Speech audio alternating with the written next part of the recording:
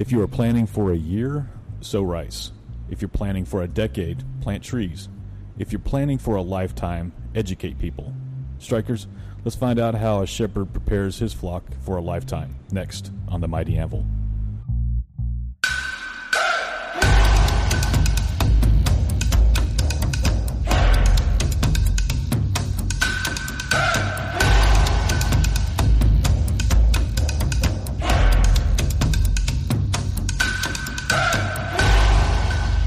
God, you are my smith.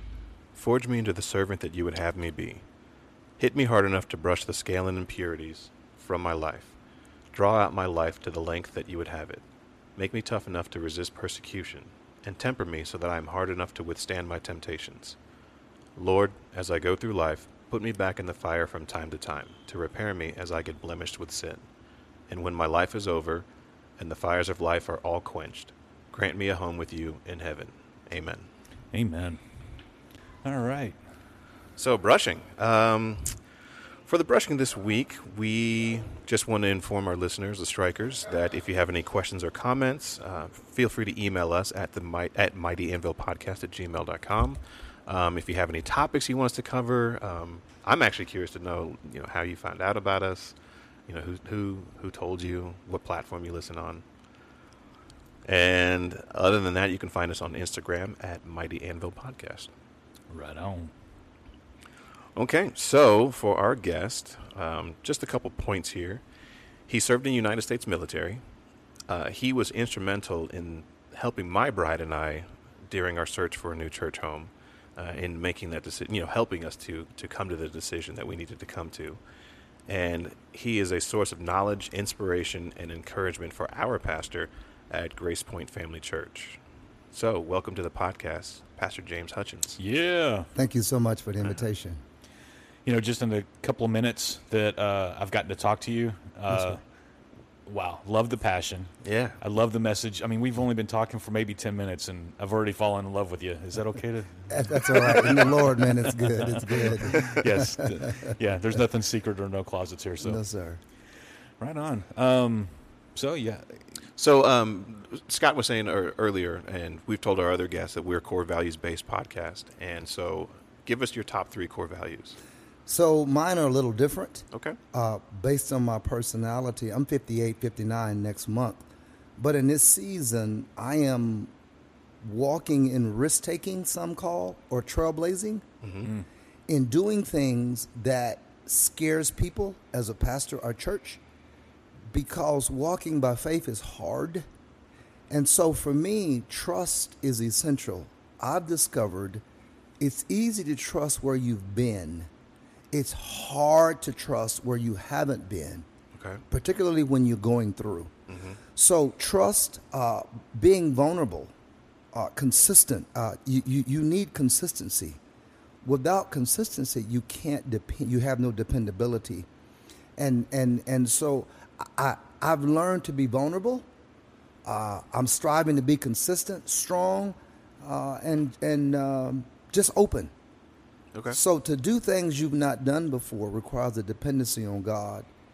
And so my core values may not line up, but it is tied to Proverbs 3. Striving to daily, Lord, help me to trust you in the areas, either 1, I don't want to, or 2, the areas I don't know how, or both. Because sometimes I don't want to trust God. I want to do what I want to do, my way. And to do it his way, I have to let go of me and trust him. Notice what I said. Sometimes I don't want to trust him. Not that I don't want to, but I don't know what he wants from me always. Right. And to be honest, I like to kind of be in control. And to give up control means saying, Lord, not my will, but I'm going to trust you with all my heart. Help me not to lean to my understanding. Help me in my ways, all of them, to acknowledge you, why that you may direct my path. That's good. Yeah, I think that most of us have an issue with being out of control. I mean, I hate to drive the passenger seat, especially when my daughter's driving. I really need control at that time. Absolutely. But I think that, and I wonder, as you were saying that, I wonder what percentage of Christians are actually have that same thought process, or how many actually don't have a problem with it. And I'd almost say that percentage is pretty small on the other end of it. I will say this, in 36 years of ministry, most people struggle trusting God, but have not mastered asking Him to help them to trust. Because crisis brings out everything in me, and it exposes what's not in me that I'm acting like is. And so pain reveals the real me. And at that point, people will get angry with God. Some stop going to church, some stop praying and walking away. But if God has tailor-made a trial for me, shouldn't I go with it? And yet, oftentimes, we fight God for putting us through something that's hurting us. When we've told Him, Lord, help me to grow, help me to whatever. Okay, son, this is going to require a little bruising here. You're going to be fine, but you may get burned on the hand a little bit. Your knee may get skinned up a little bit. But if you'll trust me, you will be a better you. Well, I want the better me without the scarring. I want the better me without the pain. And Lord, if you really love me, why are you hurting me? Why are you letting me go through this? Why are you, well, son, for you, if you were already there, I wouldn't need to put you through anything. But because you're not there, I have to put you in the gym of life. And I'm your coach. And them heavy weights you've not lifted before is going to cause you some pain thereafter. That becomes a trust issue. And we struggle trusting God in pain. You know, when you say that, the first thing that pops to my mind is the coaches that I respected the most were the ones that pushed me the hardest. Yes. You know, and I knew what they were trying to achieve out of me. And there was one coach that was like, whatever, and I didn't grow there. Right. And don't we all want to grow? Yeah. And I love that analogy.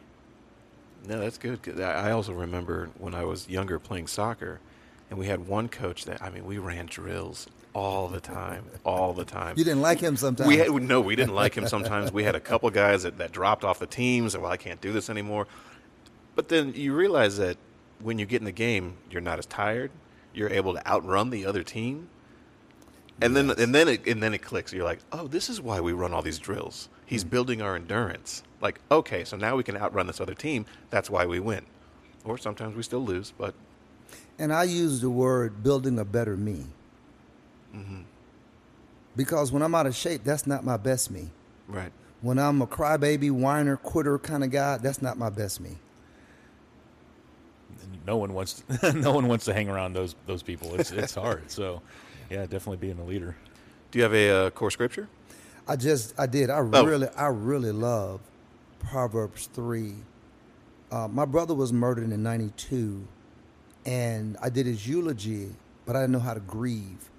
So in the process of grieving, I got angry with God. I'd never been there before, and I quit preaching for about 2 weeks until the Lord in my spirit gave me a mini Job situation, because I confessed that I didn't like the Lord for letting my brother be murdered. I'm being transparent. And I was angry with God for letting that happen.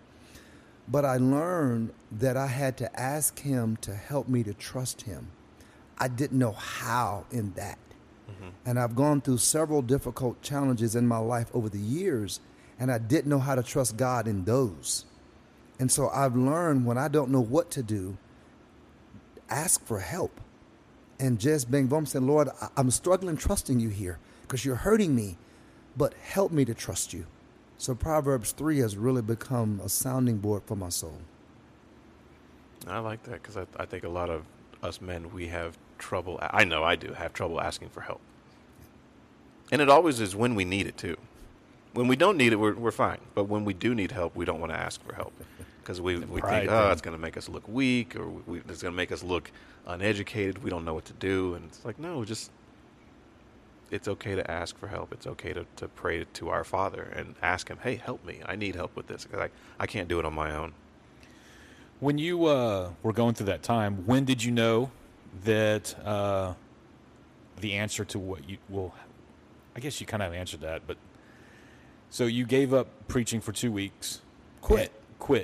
Just quit. Leave me alone. Don't want to be bothered. So what was that moment, or when did you know that okay, now I understand the answer to why. So let me back up. Why did you quit? What was that? What was the reason for that? So first of all, at 29 at the time in 92, someone else's brother is supposed to be murdered, not mine. Mm-hmm. That don't happen to me. That's TV, that's you, someone else. So when I became everybody else, I'm thinking, God, I'm serving you. I'm preaching, I'm teaching, I'm striving to keep my flesh in line, and you're going to let this happen? How can I trust you? And that's why I quit. Because I grew up without a father. And that became, for me, in psychologically, you like my dad. You let me down. And that was a big letdown to lose your brother. He was shot 5 times with a .45. And to read the autopsy report and see what a .45 does to a body, I couldn't grasp, God, why would you let him die that way? He was only 26. Yeah. And so, having not been there before, my sister was killed 2 years later. I was a different me. But this first rodeo broke me. When did you know that you would be back into preaching? What was the moment that said, "Oh, okay, I have the answer, and why I went through that, why," and how would you help someone else go through that situation? I'm different than most in that I'm brutally honest with myself about myself. The ugliest me, I'm honest with me and God about. And I just told the Lord, I don't like you. And then it hurt, and I was ashamed to admit to my Heavenly Father that I did not like him. But the truth is, in that moment, I didn't like God. And so if I'm having a moment of reality, I express it. And I'm hurting and embarrassed to tell God, now I'm not talking about a person, telling my provider, my everything, my Savior, that I don't like you. I mean, that to even use those words now makes me cringe. But the fact is, that's how I felt, because I was hurt. And hurt brings out you that's not exposed. Hurt brings out you that you try to hide. Hurt is you zero together, broken.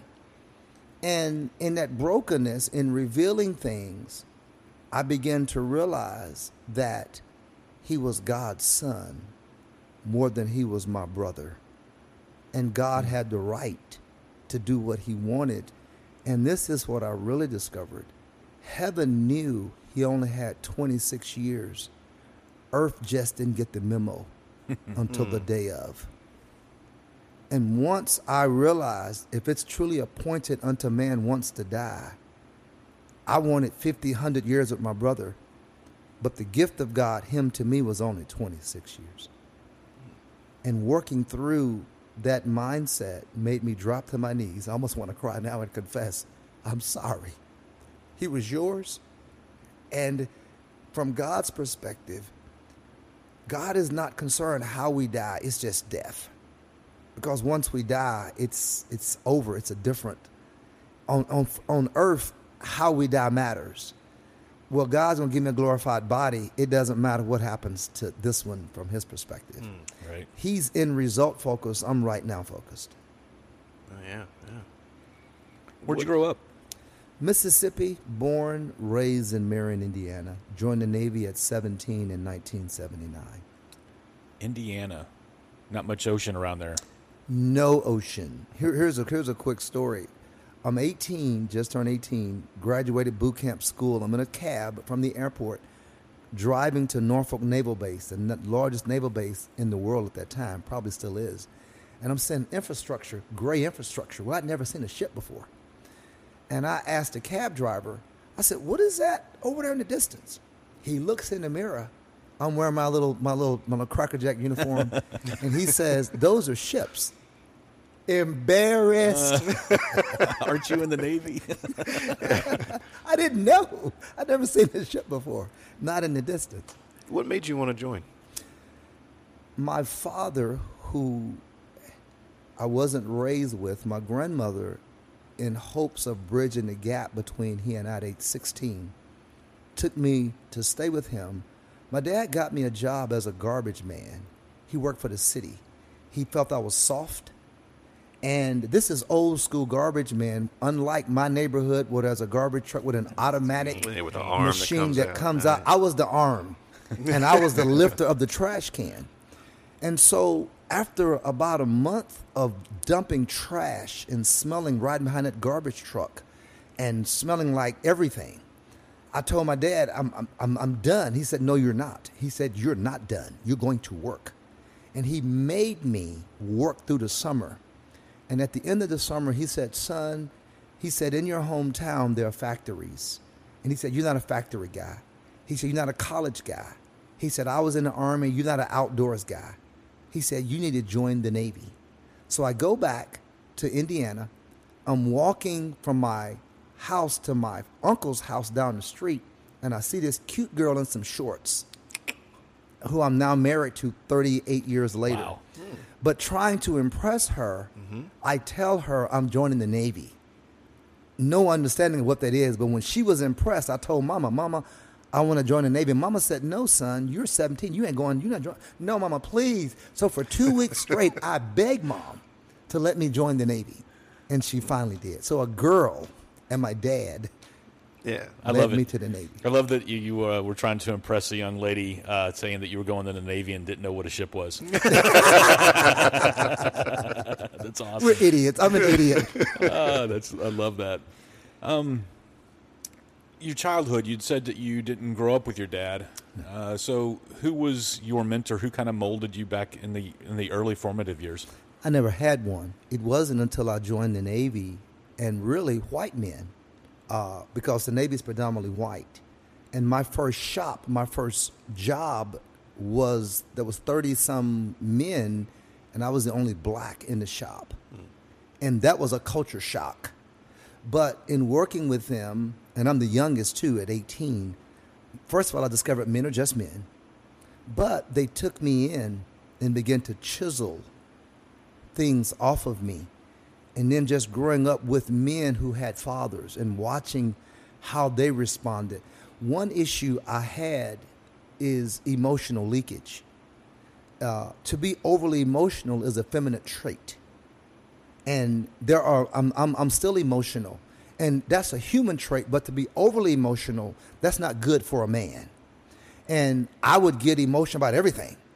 And I didn't understand that was abnormal behavior. But being around solid men who didn't react the way I did and checked me on my emotional leakage often, I realized you can't cry, whine every time something goes on. You can't lose it. Yeah. And so men helped me over the 20 years of the Navy grow to being a man. Hundreds and hundreds of men, thousands that watching, observing in the church and on ships. Yeah, I'm curious. So in the times that we live with, it seems like there's some separation and it's growing. Mm-hmm. Was there something that you learned about around white men that was like, oh, that's not what I had thought about them? Is there something that you learned from them, or something that? So I'm a little different. My grandmother in Mississippi cleaned houses of white people. We live in a deep, deep country, so means of incomes were limited. Mm-hmm. So she cleaned houses, but the people she worked for loved her. The kids she helped raise, even in adulthood, when she died, they cried like I cried. She was like their grandmother. She would put me in their beds, like the husband wives of prominent people. She would put me in their bed when I went to sleep. And so my understanding of race was different as a kid because of her. And so going into the Navy, I already understood people were people. And then I understood there were racist whites, but there were also racist blacks. My brother was murdered by a black guy. My sister was beat to death by a black guy. And so I can't make a person the whole of a race no more than I want to be made the whole for a race. If I do something stupid as a black, that's not the whole black race. Mm-hmm. And so if a one black guy or 100 does something stupid, That's not the whole white race. Amen. And then some of the greatest mentors I've had have been white men. I've had brothers, blacks too, but some have been white men who love me more than my own family, sacrificed for me in ways that I'd never been sacrificed before, not having been raised with men. That's good. So would you say you learned most about manhood in the Navy? Almost everything in the Navy.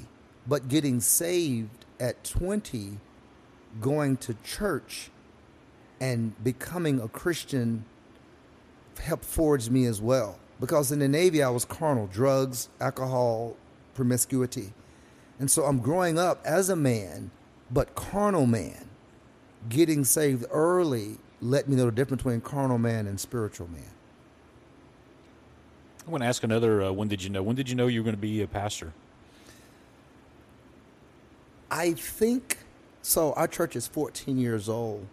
I pastored a small church in 96, 97. I didn't know what I was doing. I still don't know what I'm doing. But I failed miserably. In 2 years, we took in one family. And this was a small church. So that's failure. And we baptized no one in 2 years.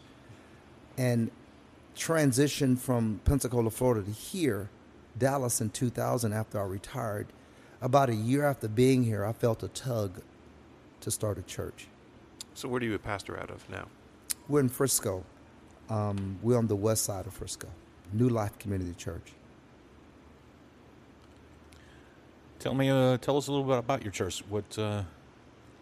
I'm not sure how to ask that question, but yeah, just kind of tell us about your congregation, what your ministry focuses on. To be honest, this has been a journey for me. Pastoring is a job I wouldn't recommend anyone do unless they're really called by God. Most people get into ministry for the wrong reasons. And I'm discovering self-preservation is not ideal for ministry, because ministry is others and God first, you second. So we're endeavoring to be a community church. And we're in a predominantly white community, like 99%. Well, 98 because we got Indians there. But it's a very high Caucasian community, and we're tucked in there. And in order to be a community church unto the Lord, I'm a kingdom guy, so to speak. Work for a king. So kingdom is greater than my race. Because in heaven, tribes, nations of one will be there. Amen. So we're building a community church, as in we got a community garden coming. We have an event center we're building now. We're going to have a sports field. We got 22 acres on our property to be a not named community church, but to be a true community church. We have a gymnasium now, and community kids who are on basketball teams practice there. And many of them are white kids in a predominantly black church. Well, that's kingdom and that's community. I like that. Yeah. What's the point, or what's the purpose of the fields? The sports fields? Yeah, the sports fields. Community. For me, younger me, poor me, didn't have access to the community that I'm living in. And so we will have 6 types of sports, but we'll be in a position as a church to bring in pro athletes to do sports camps. Nice. And younger me, poor me, welfare me, without a father me can come for sponsorship free. And I really want poor kids to have the same leverage. Now, that's a small, my sphere of influence is small, but in my little corner of the globe, I want to reach out to poor kids, which is why we have a community garden. We're giving away free food to the community for younger me, poor kids. And so everything I'm doing now, older me, is trying not to forget younger me. It's easier today living in the suburbs, nice car, the girl, the house, etc., to become that entity and be the man. But younger me can identify with that.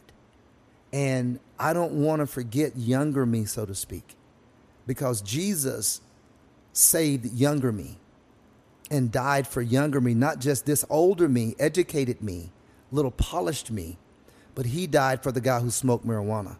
He died for the guy who drank, died for the guy who had issues. And so I'm extremely in tune with people who were younger me, if you will.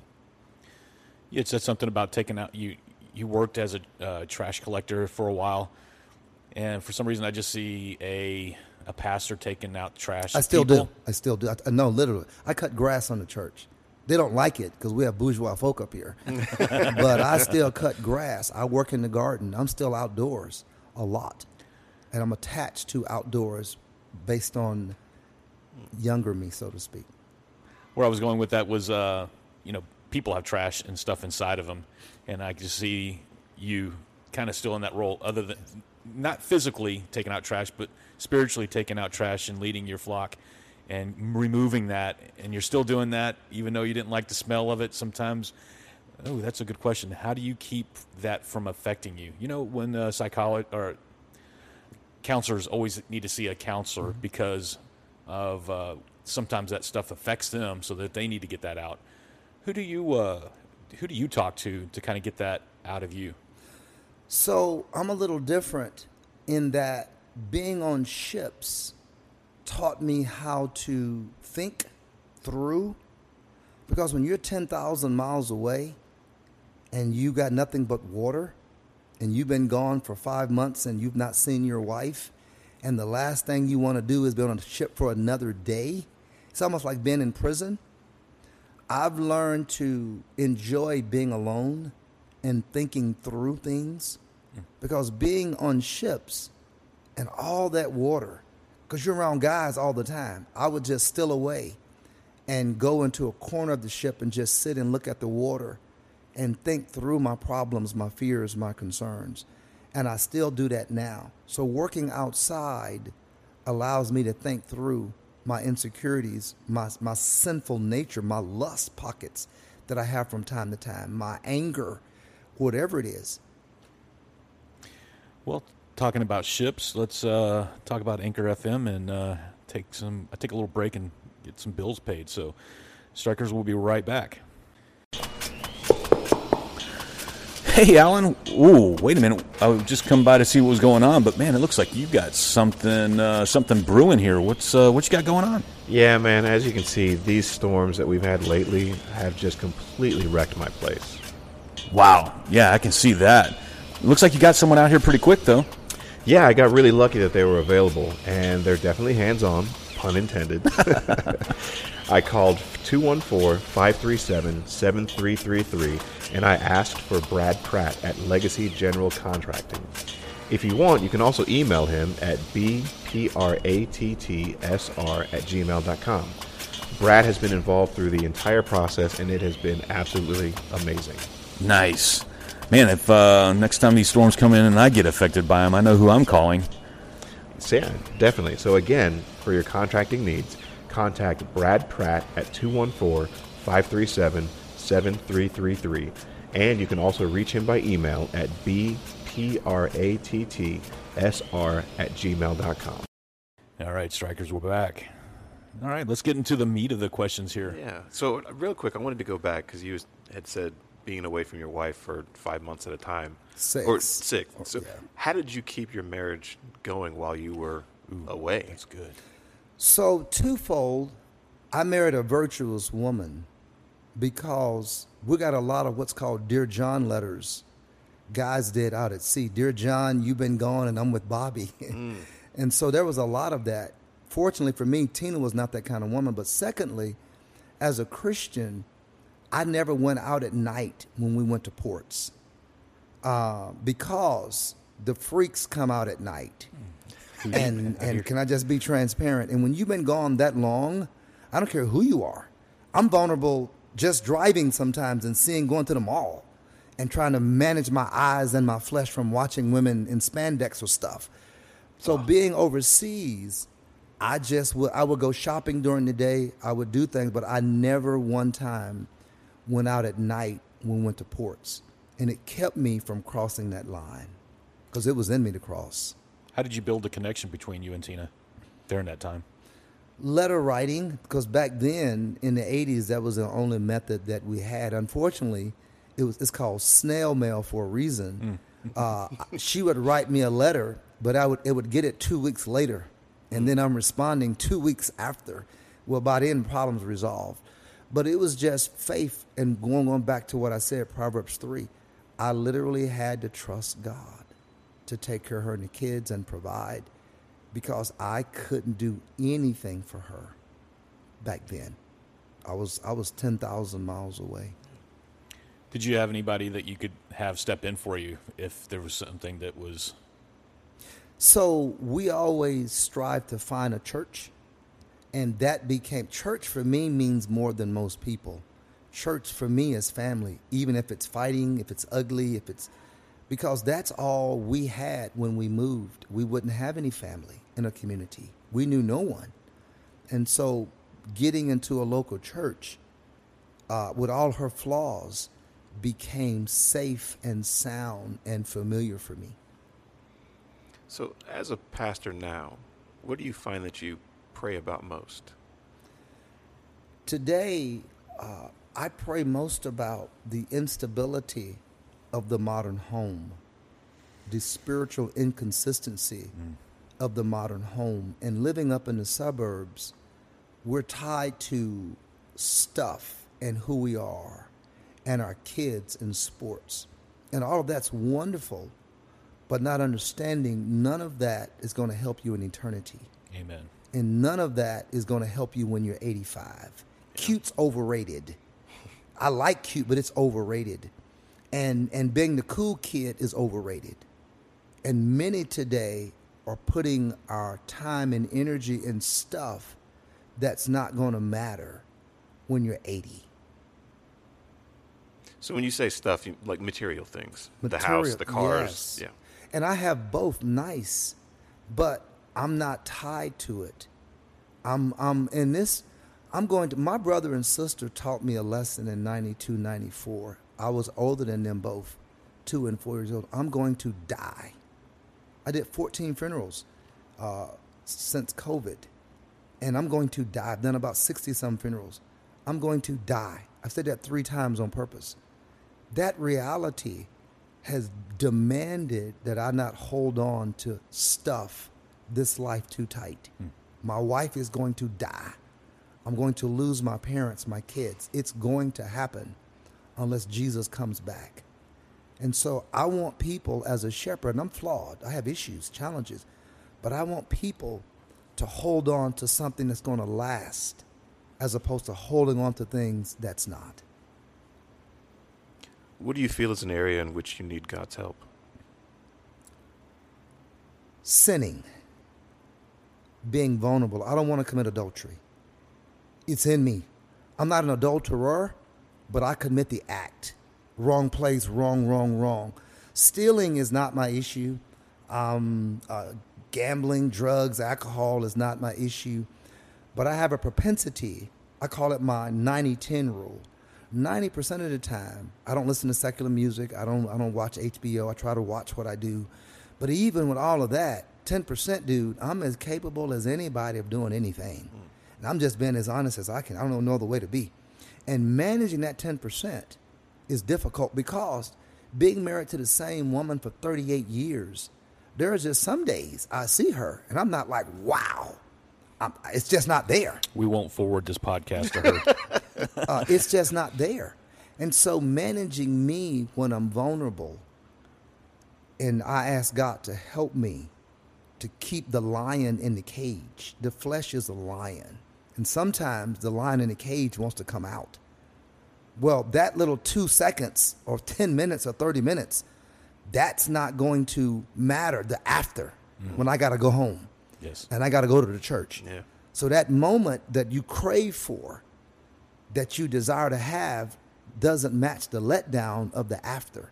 So I don't want to sin, but it's in me to sin from a sexual perspective. Porn is real. When we do sin, and speaking of, well, I guess it's all in one boat.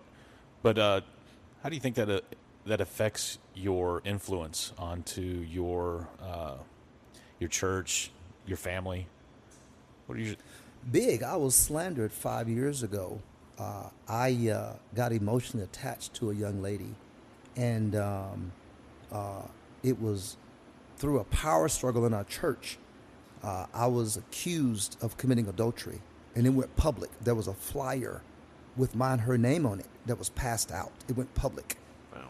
And went through, that was I quit ministry for 4 days because I couldn't trust God. I said, Lord, younger me crossed that line, but I've been a good boy for years and years and years, and to be accused of something I didn't do, really, Lord. And I had to work, but it devastated our church because I'm viewed to be a man of character and integrity. And God gave me a Job situation where he pulled a rug out from under me. And I learned through that of being slandered what the word resurrection means. Because 5 years later, it's like it never happened. God resurrected me. And I asked him to help me to trust him during that season. And I didn't want to. And in trusting God, he restored me. And that foolishness and that dilemma. What do you feel God is working on you now in this season? To be transparent, to be vulnerable, to be okay on a podcast to admit that I lust sometimes, even though that's sinful. To admit that me and my wife argue, that we don't have it all together. To admit that I struggle just like every other man, but I spend more time with God, and that keeps me from losing my mind. To admit that I don't like my job or people always, even though I love them. I don't like my wife always, but I love her and will die for her. So being honest with myself about myself, and then giving that honesty to God to help me to not manifest that out, even though I feel it. So here is the reality. A friend of mine helped me years ago. There was a prominent preacher who failed. He died of an overdose in a hotel in an opposite state, which he pastored, and drugs and a woman, where women may have been involved. And I asked him, how could he get there? I mean, we all do stupid, but to be doing drugs and women and die from that. And this is what he told me. It changed my life. He said, all of us sinners have a dark side. He said, but some of us have a darker side. And he said, when you are pastor, preacher, and you're in character 90-some% of the time, if you don't separate fact from reality, that you're just a man, human, that when you let the animal out of the cage, it can go wild. And he said, and sometimes preachers who aren't real, preachers, pastors who aren't human, so to speak, they're an entity in their own mind and one they've created, that's unsustainable. And the genie comes out of the bottle manifested in stuff that's darker as opposed to just dark. So I committed to him to being a guy often, as opposed to being the entity pastor, Mr. Altogether. And so I'm more guy than I am pastor. I just forged the two together to prevent me from pretending to be something that I'm really, really not. How long does it take you to prepare a message? So when Sunday service ends, I'm already thinking about next Sunday's sermon rather. I already have an idea what it is, and I'm working on. I have to have my message, my points, text, script, everything to my team by Wednesday evening, because I do images, on screen, so that they need that in time. So it forces me to have everything to them by Wednesday. I try to do it in advance, weeks in advance if possible. But I'm always thinking about the sermon before the sermon. How often does it change? Like you've got an idea what it's going to be, and then the Holy Spirit says, nope, this week we're doing this. Not often. But I would say in the course of a year, I preach about 30 sometimes a year, 38, 39 times a year, maybe 3 times out of that. For the most part, he keeps me in tune with where our congregation is and what's needed. Now, sometimes the sermon, there are things that I had in the sermon from my team didn't come out, and other stuff comes in. But the core of the sermon pretty much stays the same. What's been your favorite message to preach on? Anything tied to brokenness, I love preaching on, because sin, if you let it, will make you think you're undeserving of the goodness and grace of God. And many people don't live a victorious life because of shame, because of fear, failure, things that we humans do frequently. And I like preaching about brokenness because we are resurrected people. If no one else is called to get up, the Christian is called to get up no matter what he or she's done. And too often, we are not experts at getting up. We are experts at pretending we've gotten up. We're experts at falling down and staying down too long, leaving the church for 2 years because I got hurt, somebody talked about me, or my kid got pregnant and I'm shamed because I'm perfect. No, overcoming stimulates me to talk about, because we say we're overcomers in word, but our actions prove out we're not as good as we say at getting up and overcoming. Go ahead. So what do you like? Well, earlier you talked about how you like to work in the garden at the church. Mm-hmm. So aside from that, what else do you like to do in your free time? Me and Tina are best friends. And so I'm so community ministry minded. I'm a robot, literally. So being home, vegetating in my shorts, watching, we watch shows together. That's just how we roll. And I'm a Hallmark guy. Most guys aren't. Because in Hallmark, the guy always gets the girl 100% of the time. Nice. I need that because in my job, the guy don't always get the girl. In my job, it don't always work out. So my letdown time is to just vegetate like I don't have a purpose with my wife. Our kids are grown and gone. And then with the grands. I like my grands better than my kids. Because you can send them home. Absolutely. Absolutely. Sugar them up. Oh, yeah. My mom would always, we'd go pick up the kids and they've had a cup of coffee, some candy, and I'm like, we're going to leave them here until that wears off. But nope, she wouldn't allow us, so we took them home. My parents do that now. Like, oh, he had yogurt at 10 o'clock last night. I was like, Mom, you can't do that. Yes, she can, and she did. She's like, yeah, well, that's what we're supposed to do. Remember all those hard times you gave me? This is payback. Oh, yeah. How many kids do you have? We have 3, 33, 34, and 36.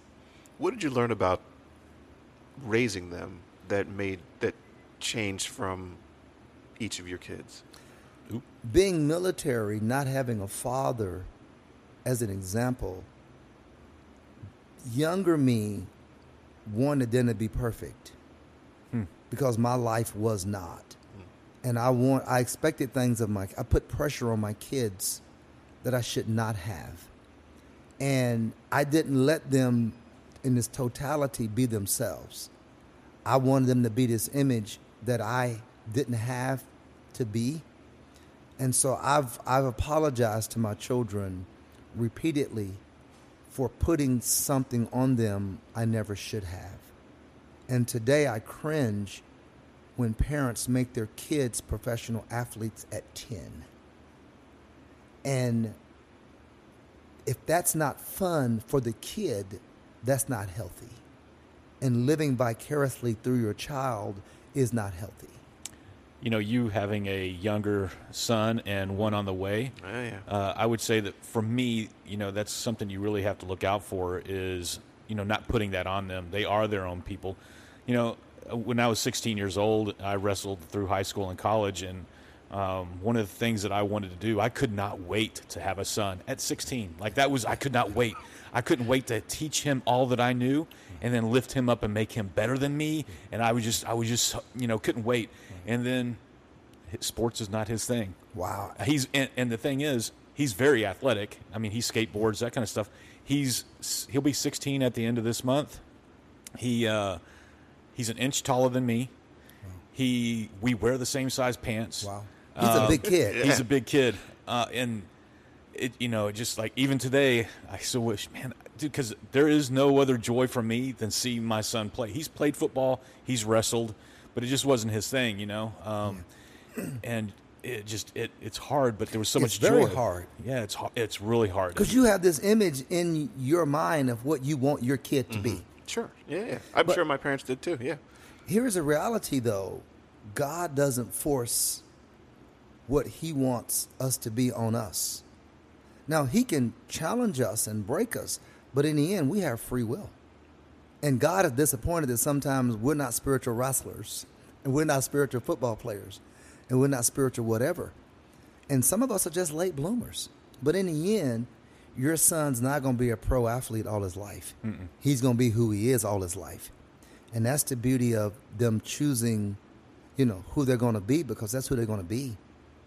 It was God's plan, not mine, right? Absolutely. Yeah. When you just mentioned we all have free choice, and then there's another group of people that say that it's predestined. Mm-hmm. What is your thoughts on that? I believe in both. I believe that God gives me the choice, but I also believe God has gone ahead and prepared the way for me. And if I divert from what I call perfect will, God has permissive will. And through what God permits, I still come back. I just may wander in the wilderness for 40 years. But the promised land, if that's his intent, I'm going. God desires 6-day journey. I can get involved and make it a 10-day journey. And oftentimes, we subject ourselves into God's will, and it may be more painful, it may take longer, but ultimately, Dad's going to have what Dad wants. It just may take a minute. That's good. Aside from the Bible, what is your favorite book to read? There is a book, I met her years ago. It was called Anonymous, and it changed my life because she wrote the book from the perspective, for 30 years, no one knew who Jesus was. Going to the grocery store as the Messiah, as King, going to the movies, going to the mall, in school. All of this power, authority, majesty, might. And he was a regular dude for 30 years. Mm. And so she wrote the book really describing how if we will embrace our hidden years and learn and grow in those, because we want to be seen, want to be noticed, want to be invited to the party, cool kids, et cetera, et cetera, et cetera. But when we're hidden, that's a time to spend with God and discover who he is in an area that you can't with distractions of being the Messiah, holistically, being God. Being a non-king, let him become something he could not have been, would not have been had he came as a king. And so Anonymous makes me comfortable wearing blue jeans like I have on and a regular shirt and a ball cap out in the community often. Vice my priest collar, my pastoral collar, and my pastoral voice and looking the part. Anonymous is who Jesus was for 30 years and only Savior, Messiah for 3 years.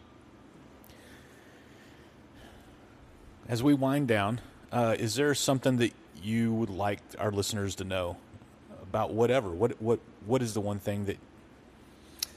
Know that God loves the ugly you. So I would preach in my first 15 years of ministry that God loved, and I was 100% convinced he loved others, loved you, but deep in my soul, I felt he loved only the good me. Because my dad didn't love me holistically, and my mom didn't know how holistically. And so subconsciously, God only loved me if I was perfect. And yet, I would see myself stumble and bumble, and I would wait on the anvil. I would wait on the hammer. I'd wait on God's hand to pummel me, to pound me, and it never happened. And I came to the conclusion that he really loves the ugly me, not just the good me or the bad me. He loves the ugly me. And it is so liberating in being free to talk to God about your ugly and know that he loves you anyway.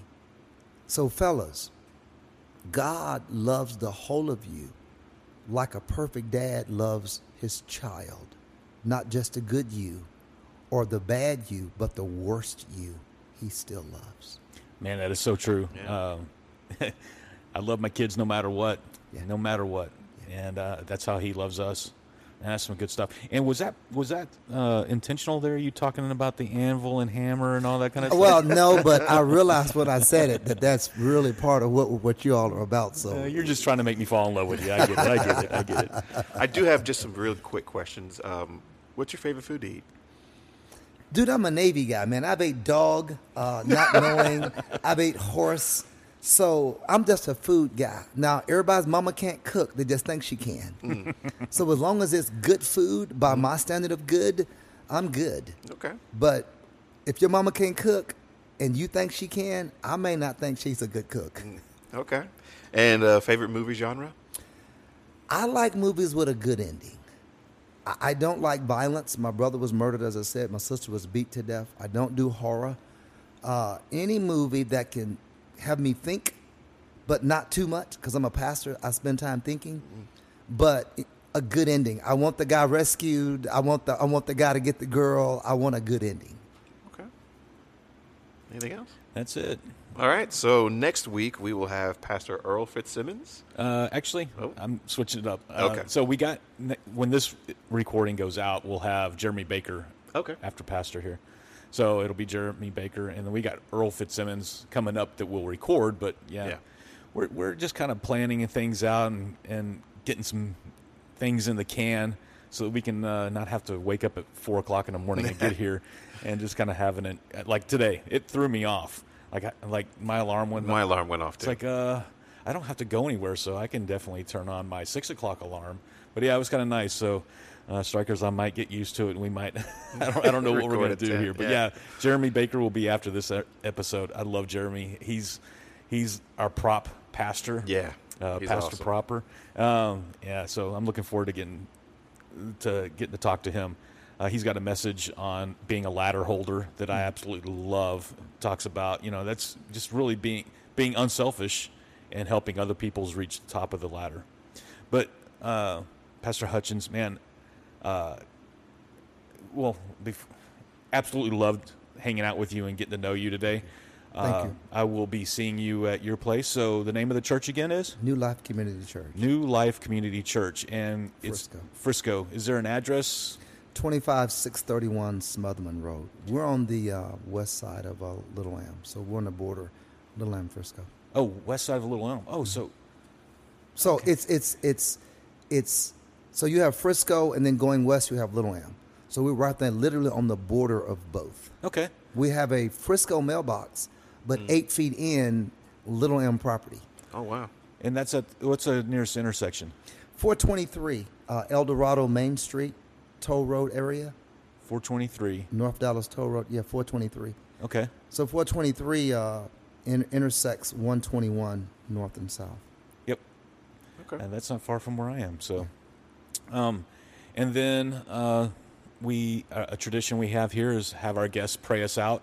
If you would give us the honor. Yeah. Gracious Father, Lord, bless you so much for time. And for those of us who've wasted and squandered time doing foolishness, Lord, redeem the time. Thank you that you are gracious to us. And thank you, Lord, that goodness is something we really don't understand. We think goodness is getting a car. We say God is good.